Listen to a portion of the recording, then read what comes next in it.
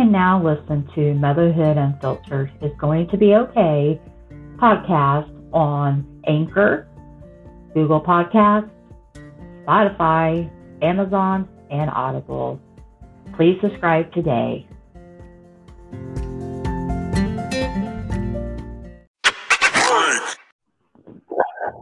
Hey everybody, I'm here with Amber, and she is going to tell us her story about her pregnancy and her baby that she had early and was at the NICU with him for a long time, and then being released from the hospital but leaving him there.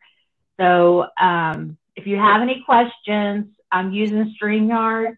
You'll have to go in and just tell them your name, and otherwise we won't know who's asking questions. So if you have questions, just post them in the feed. We will see them. We may not know who you are, unless maybe it's a question that how it's asked, we might know who it is. So I've known Amber for a long time, and back in the day, she was hired on at the same place where I work, and I was trained her, and we became fast friends, and we've been friends ever since. And so just seeing her go through this, I know it was challenging for her. But it was also very rewarding. So Amber, tell us about up to the time before you had Lincoln. Well, before I had Lincoln, I had multiple miscarriages. Honestly, I wasn't aware of how many I had until I got pretty far along in a pregnancy. Mm-hmm. They never really gave you a reason. You know, there's a lot of times that they can't tell you why. And there's a lot of different possibilities. Once I got further along and I had to have an assisted miscarriage, that one was hard because, you know what's going on. Most of the time you're just late, and then, it comes and you don't know, you're not any of the wiser. Right. And the assisted one you had right before you started working at Master Brand? I had that right after. I think I had worked at Master Brand for, I want to say like 6 months maybe, because I wasn't pregnant when I started there. Okay, I remember. Yeah. Because you were off work a few days. Yeah, I had to leave. I was actually working. It was on a Saturday. It was the first Saturday I ever had to work. I got out of that. I guess that's one reason to get out of work. Yeah, not the easiest reason. I mean, it's hard to go through anything like that. I think that if you have a really good OB, they'll tell you, even if you don't feel like it, go to therapy as a couple. It was my previous marriage. So, I was married and we should have, looking back on it, we absolutely should have. I think it can build a lot of resentment because there's no explanation as to why.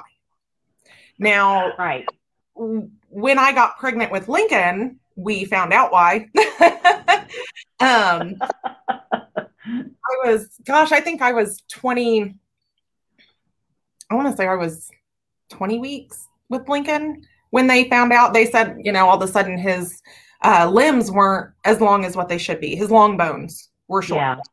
Hi, Kim. We know Kim.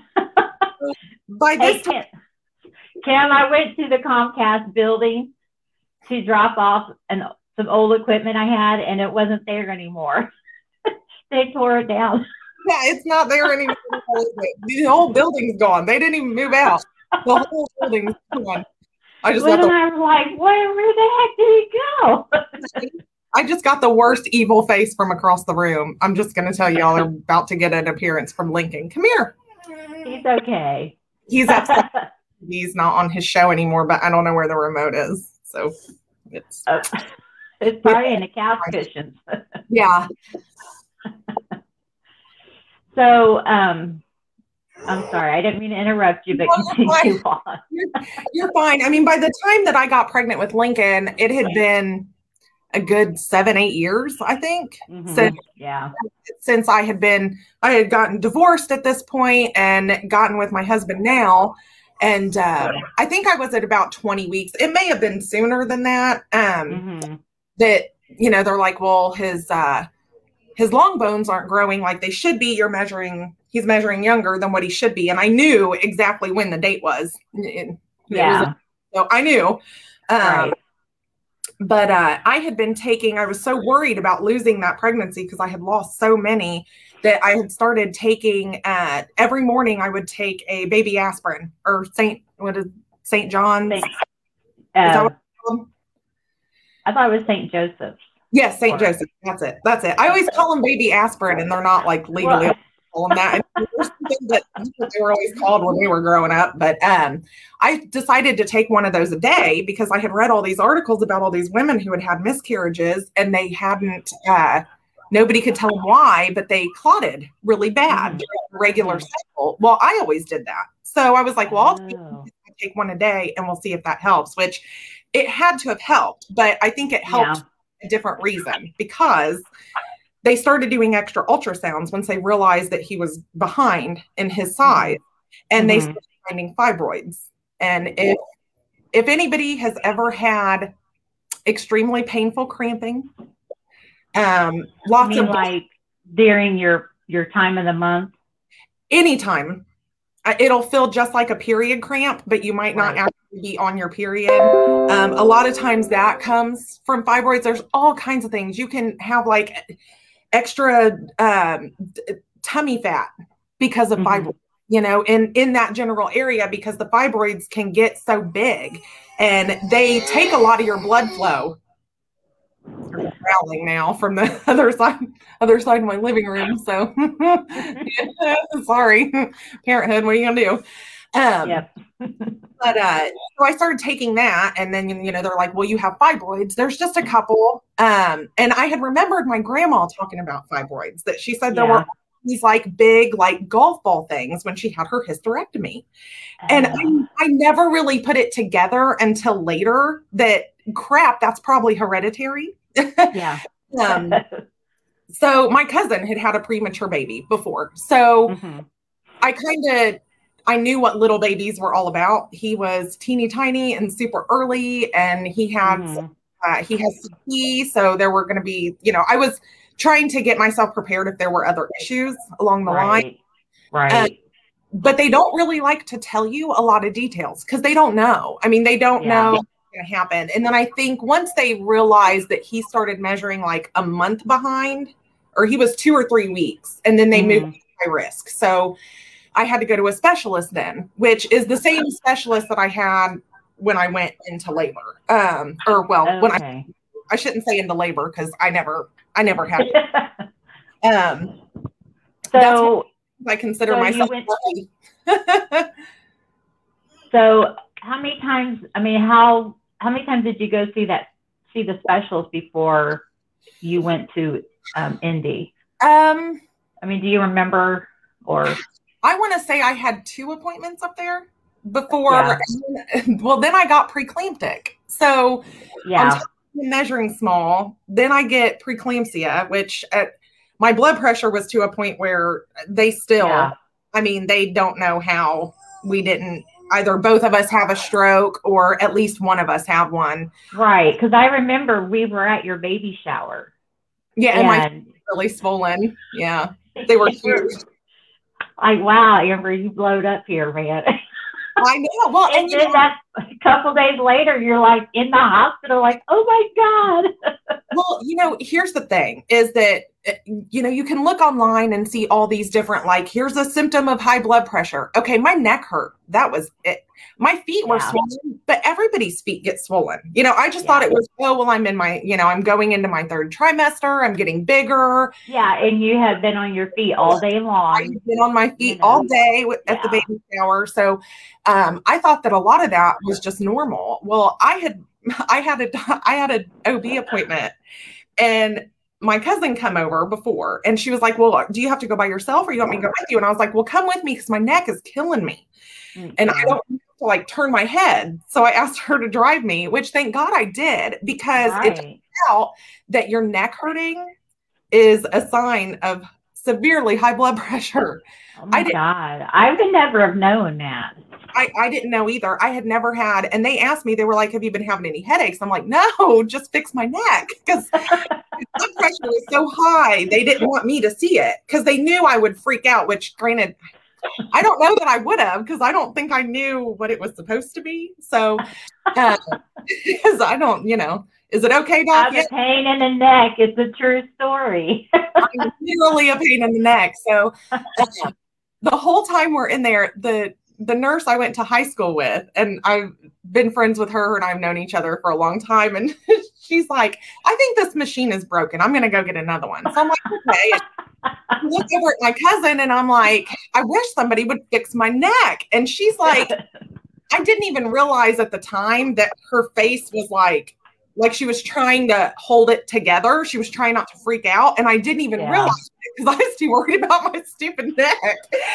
And the whole time I'm like, what is taking them so long? This is ridiculous. Well, little did I know that my cousin had seen what my blood pressure was. So she knew that I was in there were problems. She knew I was going to be admitted. So they're like, well, your blood pressure's high. We want to test you for preeclampsia. So we're going to take you over to the baby mother area. So I'm like, crap, don't want to be in the hospital. I hadn't even I hadn't unpacked from the baby shower. I know it already. They tested me. Of course, I tested positive. So they had to, because my blood pressure was so high, they gave me some medicine that was supposed to instantly knock it down. Well, it didn't do anything. So, which a lot of that time period, after they put me in there and they gave me that medicine, I remember them giving me a catheter, and I remember bits and pieces, but I think the medicine they gave me kind of messed me up, but also my blood pressure was so high. I'm sure that could have probably caused some memory problems. So when you tested positive for preeclampsia, what do they do? I mean, besides they address the blood pressure, I mean, is there anything else that they do with that, or do they just no, you guys stay in bed?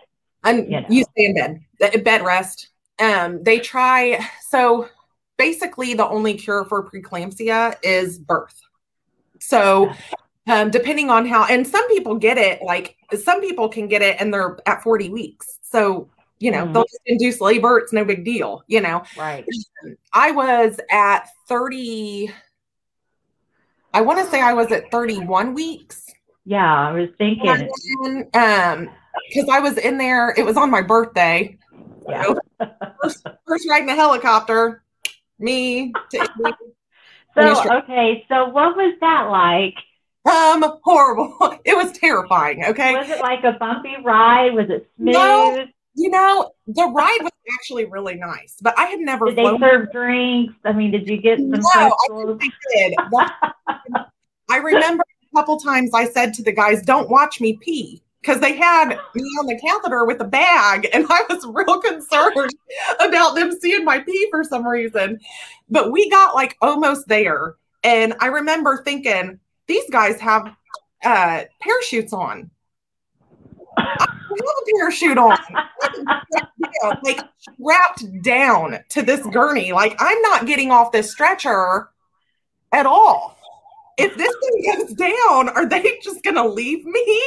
Or are they going to hold the stretcher while they're jumping? Whatever.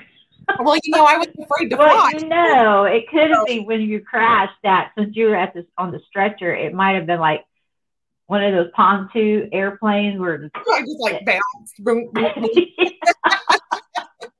We got a stretcher on the highway here, guys. Looks to be well, like only you would think of something like that. I would be just like, and it's so silly looking back at it. And I remember thinking that, and I'm like, why is that? Like, why was I concerned about them seeing my bag? And why was I concerned about, but it where's really, my parachute? I felt left out. it seems like we got there super fast. And I remember them landing, and then they had to put me in an ambulance and take me to St. Vincent's Women's.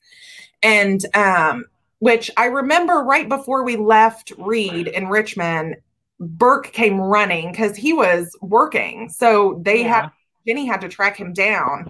And I know I had never seen his face so serious. And I thought, oh my gosh, he's so scared for me. But it didn't click to me why. It at the time, I think your instincts, that adrenaline kicks in, and you're not really sure what's happening because they don't want to give you any information because they have to try to keep you calm so that your blood pressure stays down. When we were in the helicopter, the guy kept saying, I'm going to need you to just take deep breaths. And I was like, I'm going to need you to make sure that you hold on to the stretcher if we go down, like, and don't look at my pee. Those were the things that I was concerned about, not, stroking out or, any of that stuff. How early my baby was going to be. I didn't think about any of that. So they get you into your room, and I mean, they have a room ready. Like it's, they knew you were coming. Yeah. Oh, they had plenty of time to get ready for me because they were initially going to send me in an ambulance, but there was some kind of wreck on 70. So the ambulance was like, no, we can't do that. It's going to take too long. And then the medicine wasn't working. So I was in the hospital. I made it to 32 and 3, 32 weeks, 3 days. Right. Because we were texting and you told me like you were at the hospital in India. I was like, oh my gosh, Kimber. I'm like, you almost died. And you're like, oh yeah. Yeah, like I didn't even, and that's really what it was like. It looking back on it, it's like, oh my God, like Lincoln and I both could have died. And it's really strange too that, we got so lucky because he doesn't have anything permanent other than an attitude that he is flexing on the camera big time. He is on. Well, he is your first child. We're so lucky. And when we moved into our house, our new neighbors were asking kind of about Lincoln. And I was like, well, he's a preemie. And she's like, oh, well, our son is too. And turns out our story is very similar. Oh, really? Wow. Unfortunately, her son had a stroke inside her. Prenatally had a stroke. And so he's blind and he's deaf and he has a feeding tube and he's in a wheelchair and he has a lot of health problems because of that. And she's fine. I'm sure that has to be hard to look across the street and see somebody who it's like, it is almost the exact same situation. We're only a few days apart. Our blood pressure was pretty much the same. And we were so lucky that we didn't. And it's all the time I'm reminded of that, like, holy cow, how did something bad not happen? And I know people who have preemies. Yeah. And, even though physically they might be a little behind, but but you can tell that they're a preemie. Right. Yeah. And Lincoln, you really, after he was about a year or two, I'd say 2 years old, he was pretty much caught up, but he was in the NICU for 6 weeks. So what was that like the daily schedule? What were you allowed to do? And what were you not allowed to do with him? I can imagine how that NICU is right now. I cannot, with COVID and stuff, I feel really bad as moms because they were so strict anyways, but it's like, one little cold and a lot of babies could die. If one baby gets sick and that nurse gets it on her at all, it could spread so quickly. Oh, it makes me I didn't nervous. even think about that, but I mean, because I remember he had the little camera above his Yeah, bed, and yeah. we could see him. That is probably And the coolest thing ever. And anybody that has a preemie, ask if they have those cameras. And I think I shared the link to his on Facebook. I think. I I think, don't know. I know you sent it to me in a text, yeah. and I was like, I'm checking this thing. I still have pictures on my phone of screenshots that you sent me of Lincoln. It was hard because for one, I had just had a C-section. So they had to take me in at like 5 a.m. for a C-section. They wanted me, the goal was to get to 34 weeks because by 34 weeks, usually they don't need oxygen or anything like that. By 34 weeks, they're pretty golden gravy unless there's some kind of serious health issue, which I had ultrasounds like 3 times a day at the NICU or when I was on bed rest. And I was on like complete bed rest. I could not get up to brush my teeth. They really didn't want me to move like hardly at all. I ate a lot of food though, man. I was calling that was the best. But and I've always said if I could just spend a week in bed, that would be great. No, it's not. I will ever spend. You could get up at your own leisure, but yeah. Well, so they took me in for my C-section, and what made him decide to go ahead and do this cesarean? It couldn't keep my blood pressure down. It just kept getting like it. They got it down to where it wasn't as dangerous, but they could never get it back down to where it needed to be, and it was affecting. They were afraid it was going to affect Lincoln, so they're like, "Well, we have to take him now." So while they had me open, when I was at the high risk doctor, who is the same doctor that did my C-section, he when he did his ultrasounds, he had found 4 fibroids that were the size of golf balls. That's a lot of room for that little baby. That's a lot of room. And he said that the reason that the baby aspirin worked is because the fibroids will take all the blood away from the fetus, and that's why the miscarriages were happening.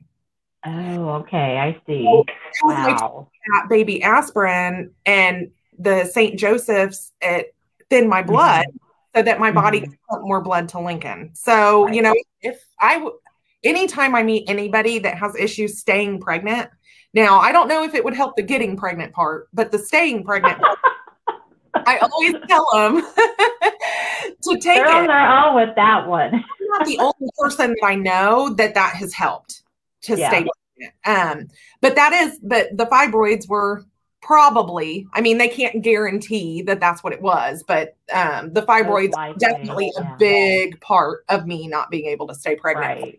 Right.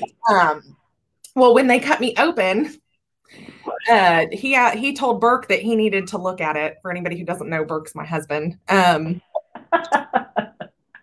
wanted Burke to look at it? He wanted Burke to see everything that was in there and why Lincoln was so small, because this whole time, besides all the blood pressure issues, the whole time they're like, he's not growing. There's not enough room for him in there. You're going to go early. We may have to take him early. That's what they kept saying. We may have to take him early. But it was more like, all the talks we had, it was like a couple weeks early, or we're going to try to get you to go late so he has more time to grow. Not 8 weeks early. I foiled that plan for him, didn't I? Yeah. Go big or go home, that's how I roll. So did they leave it up to you whether or not to go ahead and take him early, or did they say no? They come in and get you. They're like,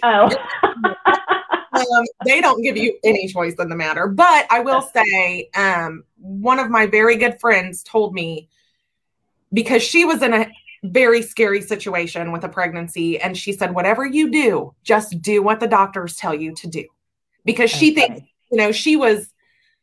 she didn't do she fought against the doctors. And I think she blamed herself for what happened, which it's not anybody's fault when tragedy like that happens. It's really right. Everything. Because it's an unknown event.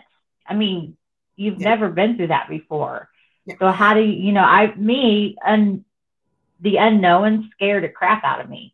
Yeah. Well, and that's one thing. I kept that with me though, while I was in the hospital. And, when your kid's in the hospital, then you have to advocate for your kid. But I don't do as much as they do. So when they would come to me with those tough calls, I would always ask, would you do it if it was your kid? Right. Because if they would, and they'll be honest with you, yeah. The NICU was crazy though. Like they got him out and he was fine. He started crying like instantly. And I mean, Burke and I both were in tears because we had no idea what we faced. We had no idea if he had any problems. They were able to run a few tests to see if there were like any congenital heart problems or if he had, I think they could test I want to say low brain function, but I'm not sure. Like I said, my blood pressure was way up. So a lot of it is real touch and go. I remember the Greek. I don't remember what that restaurant was that I kept ordering Greek food from, but it was delicious. I remember that. Well, I remember the day that you had him. Burke sent us a picture of Lincoln. Yeah. But didn't give us an update on how Amber was. And I kept texting him, and then we had spotty coverage in the hospital. I was like, daggone it. Is she okay? Yeah, that's hilarious. And then finally, after a while, he's like, yes, she's fine. Yeah, well, in recovery. I didn't go out of it because, they give you a spinal when you get a that morphine goes straight to your brain, and it did. I was like, I don't remember. Like, I remember it feeling weird. Like you could tell they were doing stuff, but it didn't hurt, and C-sections are weird anyways. They're weird like that. And but I remember him crying and I remember Burke holding him and him like kind of, because they won't let you hold him. So, but I remember like reaching my hands up and like cupping his little tiny head, and he went from here to here on me. Yeah. So, I mean, he was tiny. He was tiny. 2 pounds, 11 ounces, 12 inches. Wow. So, yeah, he was unbelievably tiny, but he looked like a regular full-term baby, like as far as his skin. Now, he did still have a lot of his uterine hair. Okay, so they have this, for people that don't know this, they have this really dark, like black hair all over their bodies, pretty much. When you get so far along, that could be deceiving. They lose that before you get so far. Oh, so like I had no idea. Yeah, well, and I asked the nurse about it because I was like, he's got really black hair. Like his hair was black, and I mean, my dad's hair is black, but it's like Burke and I are both, our hair's very fair, So I kind of just expected he would have it too. Well, she's like, oh no, that's not his hair, and I'm like, it looks like hair to me. She laughed. She's like, well, it's in uterine hair. Usually babies have lost that by the time they're born. But because he was so early, he hadn't lost that. And so, I mean, he had like a unibrow and like he had hair that came down he was precious. He is precious. It was weird because it was like when he was very first born, you can't really see it. And then it's like you look at like the first picture that I have of me holding him and you can kind of see it, but you had to see, like, it didn't photograph well. It's hard to explain, but they had this black hair like all over him. Yeah. I remember that. I don't remember what was his schedule like? So like the nurses, I mean, I know like when I had the boys, they would come in so much and say, here, you need to hold him. Here, you need to feed him. So was it kind of like that? But they check vitals all the time, or? As far as the nurses in the NICU, they're there 24 hours a day. They do, I think, if I remember correctly, it was 3-hour checks. I think when they're first born, until they know that they're completely stable, they're probably checking a lot more than that. But they have so much stuff hooked up to those babies. I know. Crazy. And there were babies smaller than Lincoln. There were 2 twins there that were, I think, a pound apiece. And oh my goodness, they were fine. Yeah, they were it's amazing to me what they can do. It's absolutely amazing what those NICUs can do. Lincoln didn't need oxygen. Like I said, we got really lucky. He was like, and the doctor kept telling me when we take, because I was like, I'm real worried. You know, my cousin's boy was premature and like his skin hadn't developed all the way. And he was like, Lincoln's not going to be like that. He's measuring small because of the fibroids, not because how early he's being born. He wouldn't be as small. He wouldn't have been as small as what he was if it wasn't for the fibroids. If he had more room, he would have been growing like he should have. It's like kind of like when you make a roast or something and you tie it up so it doesn't expand. It's kind of like that concept. Absolutely. Well, he's not tied up now. I mean, no, he's growing like a weed now. He's 4 years old in 5T clothes. So yeah. And he's tall and skinny. All of his pants are too big around the waist and too short around the ankles. I remember those days. Yeah. So how long were you in the hospital after you had him? They released you. I think I was in there, I think it was like 3 or 4 days because they had to let my C-section heal, which I'm just going to say, I don't know that a C-section's the easy way out like some people think it is, because it was terrifying to stand up after a C-section. When people say what's the scariest thing you've ever done, that's what I say. Standing up after a C-section, because you feel like all your insides are just going to fall out.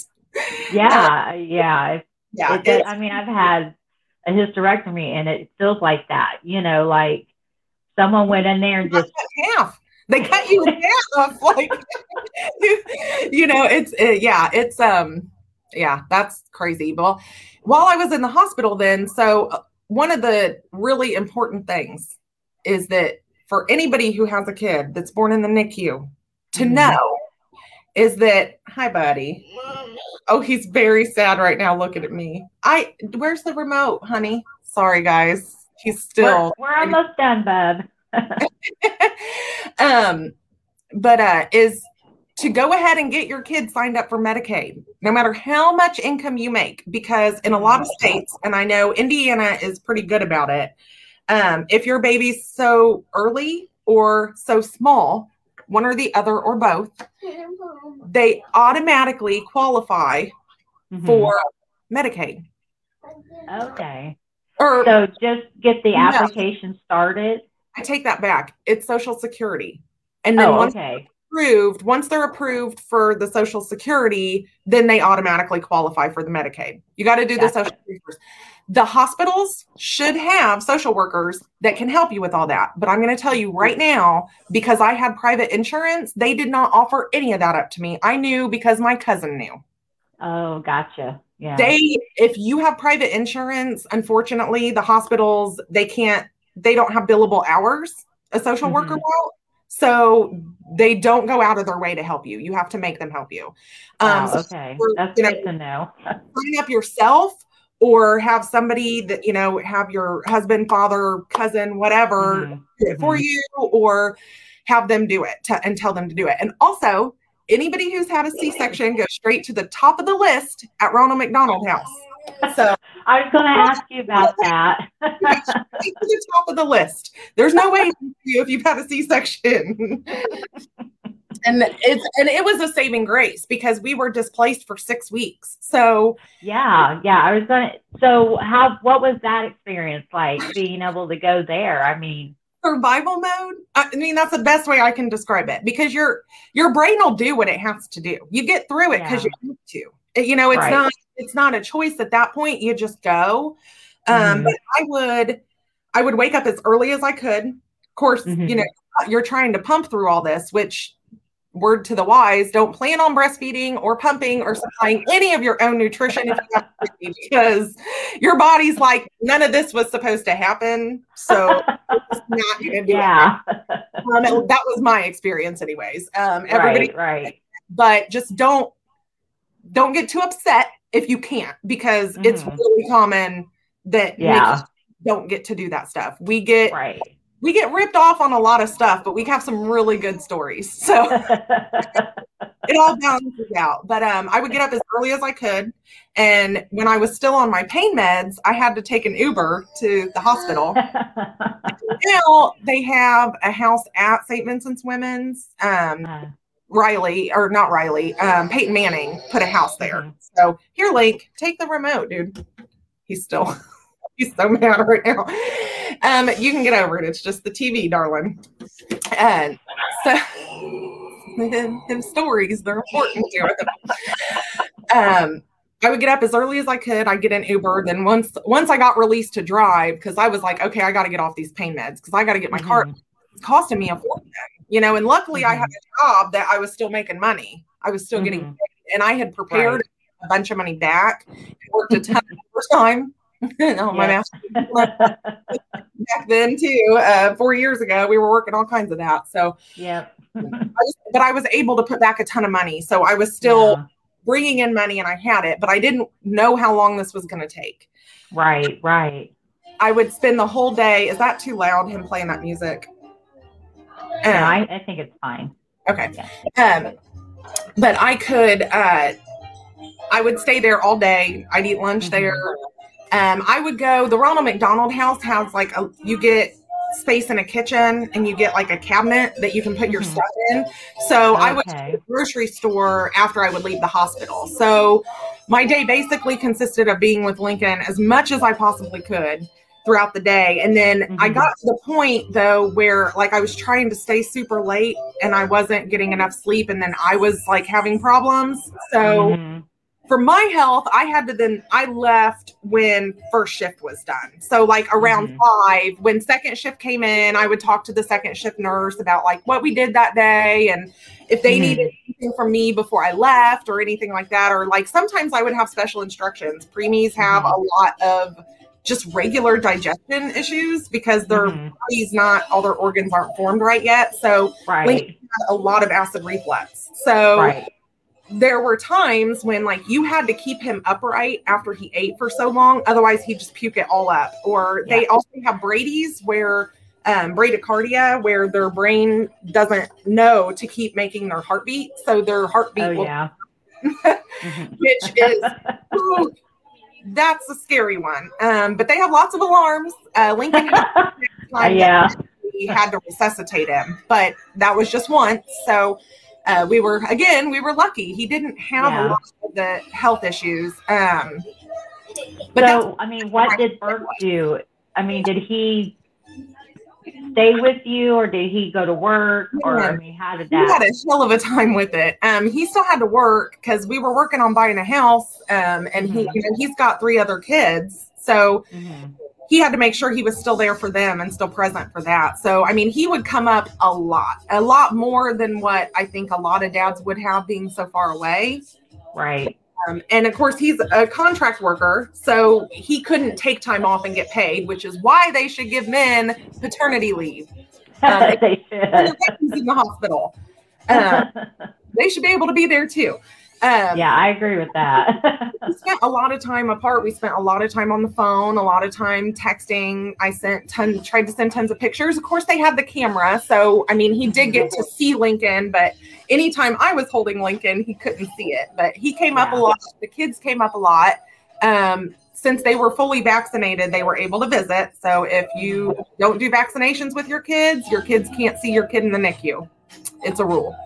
And it's a good rule because you can't satisfy everybody when it comes to that. So it has to be all or nothing. So exactly. Lots of babies. It's not a private room. It's like a big, huge, like it almost reminded me of a huge gym. And they just had all the closet doors open because there's private rooms for long-term babies, but they're still all in like the same big area. Because some kids probably aren't going to get to leave the hospital. And I mean, there were a couple of older kids too. So I think they had those, like they were 3-4 years old, that were just really sick, that had a lot of health problems and stuff. So they were probably in and out. And maybe that was a long-term stay. So all the babies are in the same room, and then it's like a huge gym, and then they have these separate cubicles. At least that's how ours was. I don't know if every hospital's set up that way. I know there's parts of Riley that are, and parts of Riley that are separate. But we were at St. Vincent's Women's at it's part of Peyton Manning. So right. we weren't at the main hospital for Peyton Manning either, since we were in the NICU. So I don't know what those looked like. But I mean, you have to take classes to get your baby. You have to have CPR classes. You have to, there's a lot of other classes that you can take too, different types of parenting classes, like how to, I mean, you could take diaper changing class. I mean, they have lists and lists of classes you can take. So that some of those were required? The CPR, there were 3 classes. I think it was 3 that were required that at least one parent take. So like if you're both there, had Burke been able to be there more often, we probably would have just split those up. But you know, it's like they try to keep the classes low to so that you can like go pump if you need to. Like they're not super long classes, you know. I mean, they're gotcha. But you have to know CPR because of the Brady's. If you get sent home because your child has to pass all these tests before they can go home. One of them is to sit in a car seat for an extended amount of time without having a Brady. And they have to be Brady free for so long. And I think I want to say it was 4 days, but I don't. 4 days. Don't quote me on that. I can't remember for sure. I mean, you have slept since then, so. A little bit. And it's there's so many things that I go back and I look at and I'm like, when did that happen? Like I'll see a picture and I'm like, what is this from? And then I'm like, look that picture, because you're in this whole other place. I don't even I can see that. But I would only come home on Sundays. So I would come home Saturday night and I would do my bills. I would try to get my house somewhat together. But I mean, I was so exhausted and I was having so many problems pumping. My body it was like, I'm going to give you like this much milk every time you pump. It was ridiculous.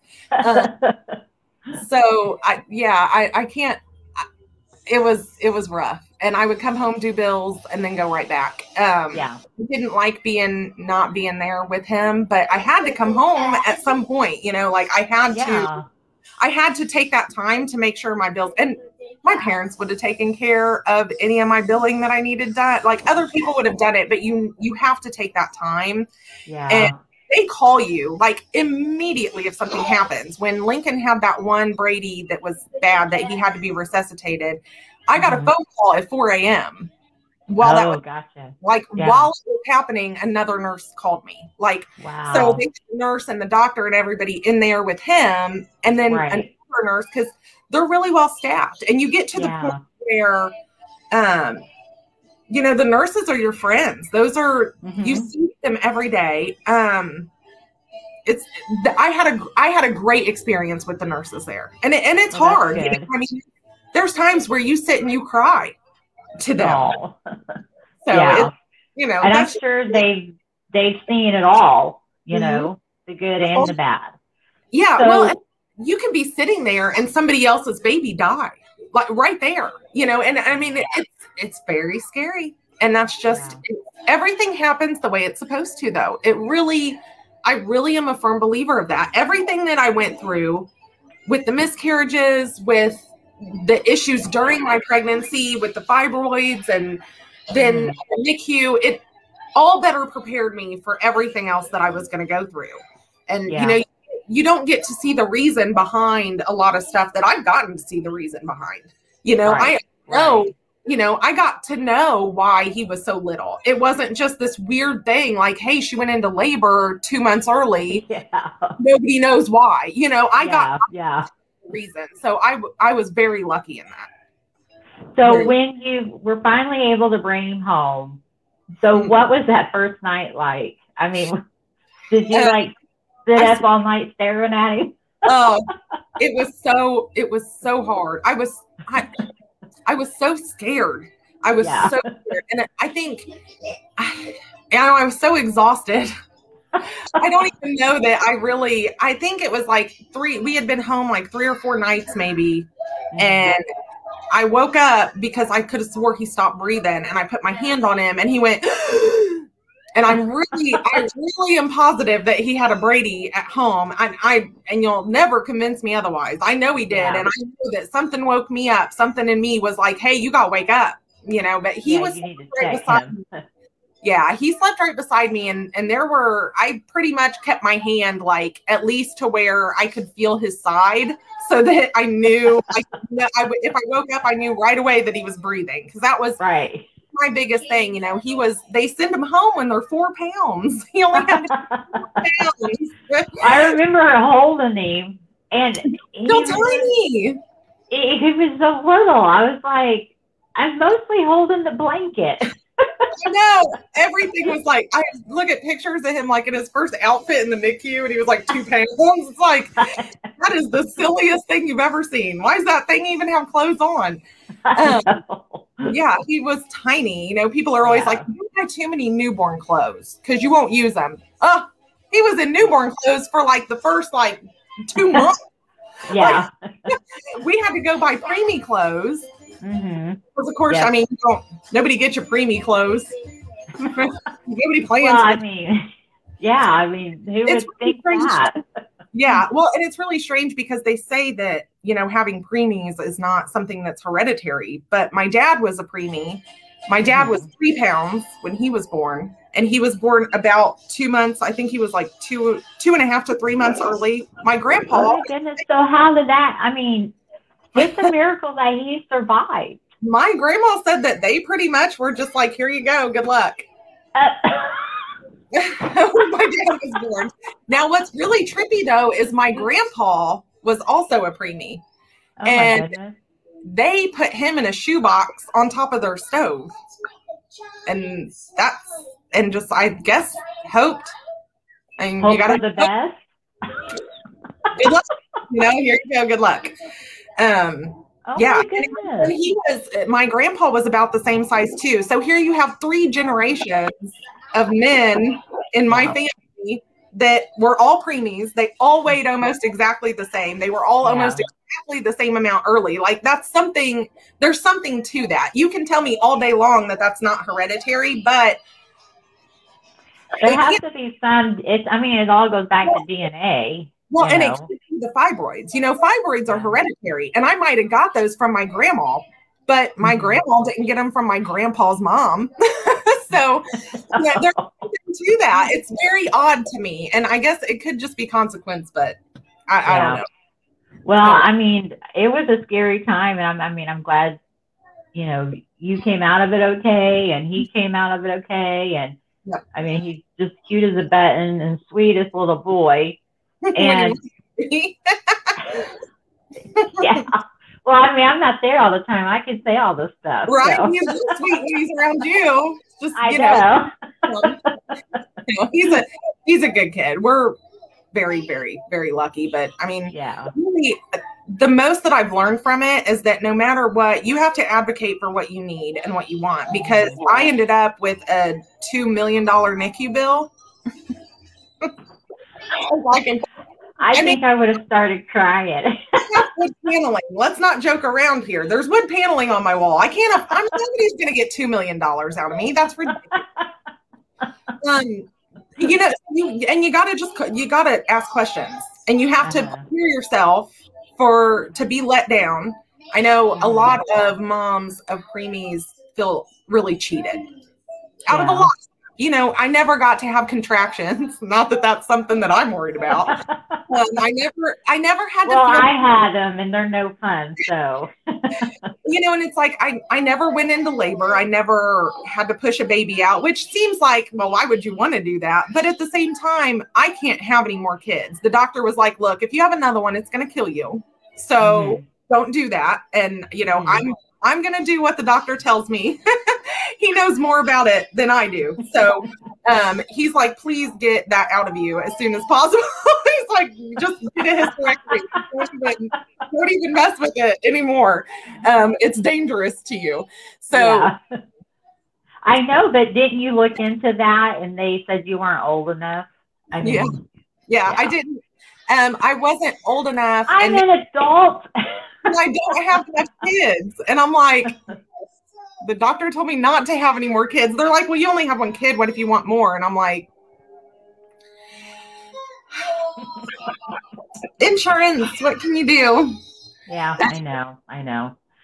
Well, I mean, So out of this whole thing with Lincoln, I mean, what do you think has, well, you said the worst experience would be after you had the cesarean standing up for the first time. Yeah.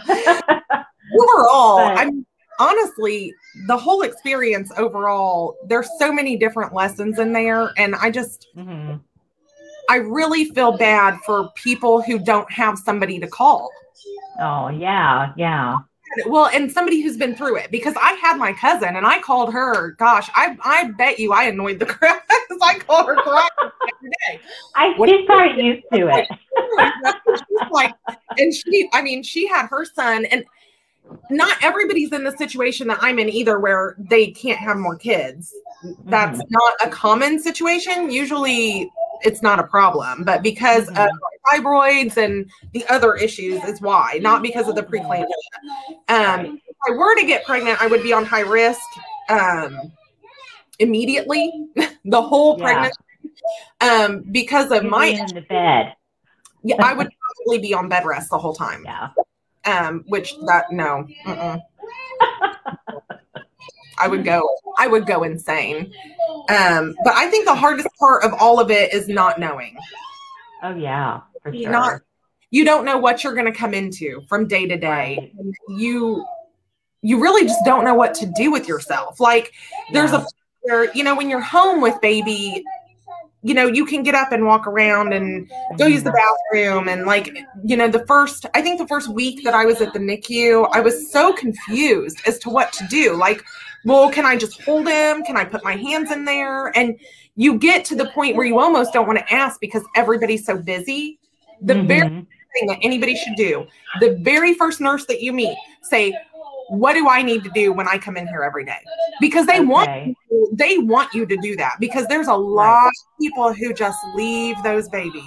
And either they leave because they have a very high need baby and they can't handle it, so they abandon the baby, or they have to go back to work and they can't be displaced for 6 weeks. So the nurses welcome your help. Absolutely. They want you there, because the babies that have their parents there are way more likely to get better. And gotcha.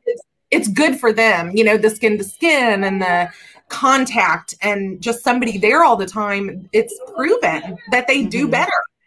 So, and there's babies that don't. I mean, you always have those, but that's my main thing is just don't be afraid to ask the questions that, okay, you have to take them away from something else, but there's plenty of nurses. Somebody else can handle them. Comes up. I need what I need to do for my baby right now. And don't forget about the bills that are coming. And a lot of these, they can write all this off. Most people, they'll bill you this large amount at the end. But if you already have everything submitted for financial aid, most people qualify for it because it goes by your income. And most people can't afford a $2 million medical bill. That's just not. No. Not in most people. Or a helicopter ride to the hospital. $40,000. $40,000. That's outrageous. Yeah. And you didn't even have your own parachute. Yeah, they didn't give me a parachute. I wanted to know when I was going to get my helicopter, because I found one on Craigslist for $40,000. So after I said that to them, they wrote it off. I told them, any place I thought was billing me something ridiculous, like I didn't have a choice to write up there. My insurance covered it or not is beside the point. I can't pay you $50,000. Are you kidding me? I got $50. How about you take that? I mean, like, if I was working in the billing department, I think I would just be laughing at all the zeros, Like, who can pay that? And what makes that $40,000? I mean, it saved my life. Don't get me wrong. I'm appreciative that we had it, but that's. Well, so one last thought. So Lincoln is now 4, and is there anything that he struggles with that you think that was affected by that, or he's just normal little kid and everything's fine? Because I know he had some occupational therapy that he had to do. Yeah, Indiana has First Steps that is free therapy It's free, guys. Yeah. If your child qualifies, I mean, you have to go through qualification, but it's free. Yeah. Needs it, and if they're behind, and it goes by their birth date, it goes by their adjusted age, not their actual age. So, like, he may be 3 weeks old, but he's only supposed to be, negative 2 weeks old. So, it's adjust it out. So, like, if your kid's not meeting the standard of their actual age, then they put them through the therapy, which helped him learn how to walk, and it helped him. And I think he did better than other kids, but it just helped him get caught up. It gave him a lesson that he needed. And there's nothing wrong with that. I mean, get the help that's there. Look it up. I mean, right. Talk to people that you know, because like a lot of people, I've had a lot of my friends reach out to me and say, well, hey, can you tell me this? Where did you have his therapy? Because I have a friend that her sister's going to, So, I mean, reach out to people, even if they didn't have a preemie, they might know somebody. Right, which why I wanted to talk with you about this, because, I mean, I know to me, it seems like it's a rare thing that happens. I mean, who would have thought that? Yeah, well, I know, but I mean, you're like, recently, you're the only one I've known that's had this happen. But I mean, like, I didn't know about the NICU and the Ronald McDonald House, and I mean, all of that. I mean, it just seemed like. Yeah, and I got really lucky because I knew all those people. I knew who had already been through that, and I knew my mom's best friend and one of my adopted mothers. He was like, there is no way that the Ronald McDonald House is not going to take her. She called and was like, my friend's daughter, and she got everything set up for me. I didn't do any of that. I had asked the social worker about it, and at the time they didn't have a house for Peyton Manning Hospital. So I was like staying in hotels. Like, it was costing a fortune, which Liz was going to let me stay at her apartment, which was pretty close to the hospital. But after she arranged that, I got accepted to the Ronald McDonald House, so I went there instead. Didn't it give you like meal tickets too to help with food costs, or how did that happen? The social workers at the hospital can give you meal tickets. Just ask. They have so many they can give away each day. I mean, I even at one point I saw this door that said it was somebody's social worker, LSW or something like that. And I'm like, oh, I know that because I have like a bunch of friends and my cousin are social workers. That's a social worker. Like, I just start knocking on the door. Like, what do you do here? Like, I have a baby in the NICU. What do you do here? Like, to find out, because like I said, with having private insurance, they're not going to come to you. You have to go to. So, which I didn't get as much help as what I could have because I didn't like put my foot down. And at the time I was more concerned about Lincoln, and you get that way. But it's like you're picking your battles. Yes. But I'm telling you, all that help, it would have, if I'd have had all that set up by the time he got out of the hospital, it would have made my life out of the hospital so much easier. And I mean, just call places, if you, when a nurse comes in, say, hey, I need you to send the social worker here. Every hospital has a social worker, at least one. Tell them I need the social worker because I need set up for benefits. And, if you ask, they'll sign you up. I mean, the social worker I had wasn't great, but the NICU was overflowing when I was there. There were so many kids that I think she was extremely busy and overworked. Right. And it was just poor, but there's a lot of help. There really is. And even just mental help. They always have a chaplain. Like, if you need to sit and cry, sit and cry. Like, you're postpartum anyways. So there's not, you're already. And it's a very, unusual circumstance that you're in. Yes. And it's very overwhelming. I mean, and your body, your hormones are like all over the place anyway. So it just makes it even harder. Like, so once you start to like fall off of that adrenaline, it gets very heavy and very irritating. And, there were days where I sat in his room and I cried. And they and they're like, are you okay? And I'm like, no, absolutely. I am not okay, and I'd have my moments and then I'd be fine 20 minutes later, but just let it out. Because it's and everybody there understands because they see it all the time. And they're a lot more helpful than you think. And there's still some of the nurses that Lincoln had that I talk to that I see on Facebook, and I watch their kids grow. They watch Lincoln grow, and they have reunions. We haven't been to one, but that's interesting. They do have NICU reunions. Like they have these big cookouts and stuff. I don't know that they'll have them anymore, but because of COVID, and they can see the kids and you can see the doctors and all of that. It's you can make it a family there, a temporary if you reach out and ask. If you need it, ask, because most likely, even if they can't help you, they know who can. So, and ask the doctor stuff too. I mean, there were times where I just looked at the doctors and I was like, I don't know what's going on with my kid. What are we waiting for? Is this normal? What are the and they would sit down with you and walk through after they did their morning rounds. If you ask them to, they will sit down with you and walk you through everything that's in their chart. All they need to see from them in the next couple days, what they'd like to see, what they're seeing that they don't like, all kinds of that stuff. It's that is definitely good to know. So we just probably need to wrap this up. It's an hour. We can talk all day.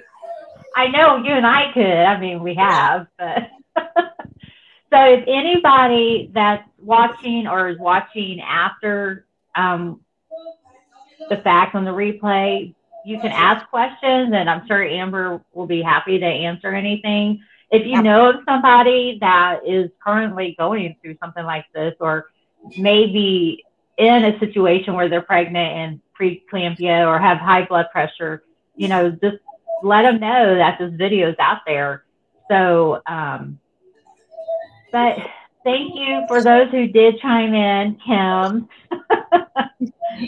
So, and Amber, thank you for sharing your story with me again.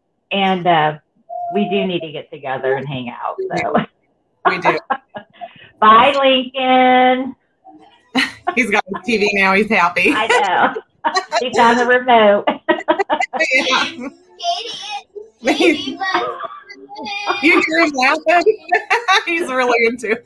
He's watching other kids play. On YouTube. It's I think it's Hulu, but it's this kid's pulling slime off of his shirt, and it's hilarious. So okay. All right. Thanks, Amber. I appreciate you. Bye. Bye.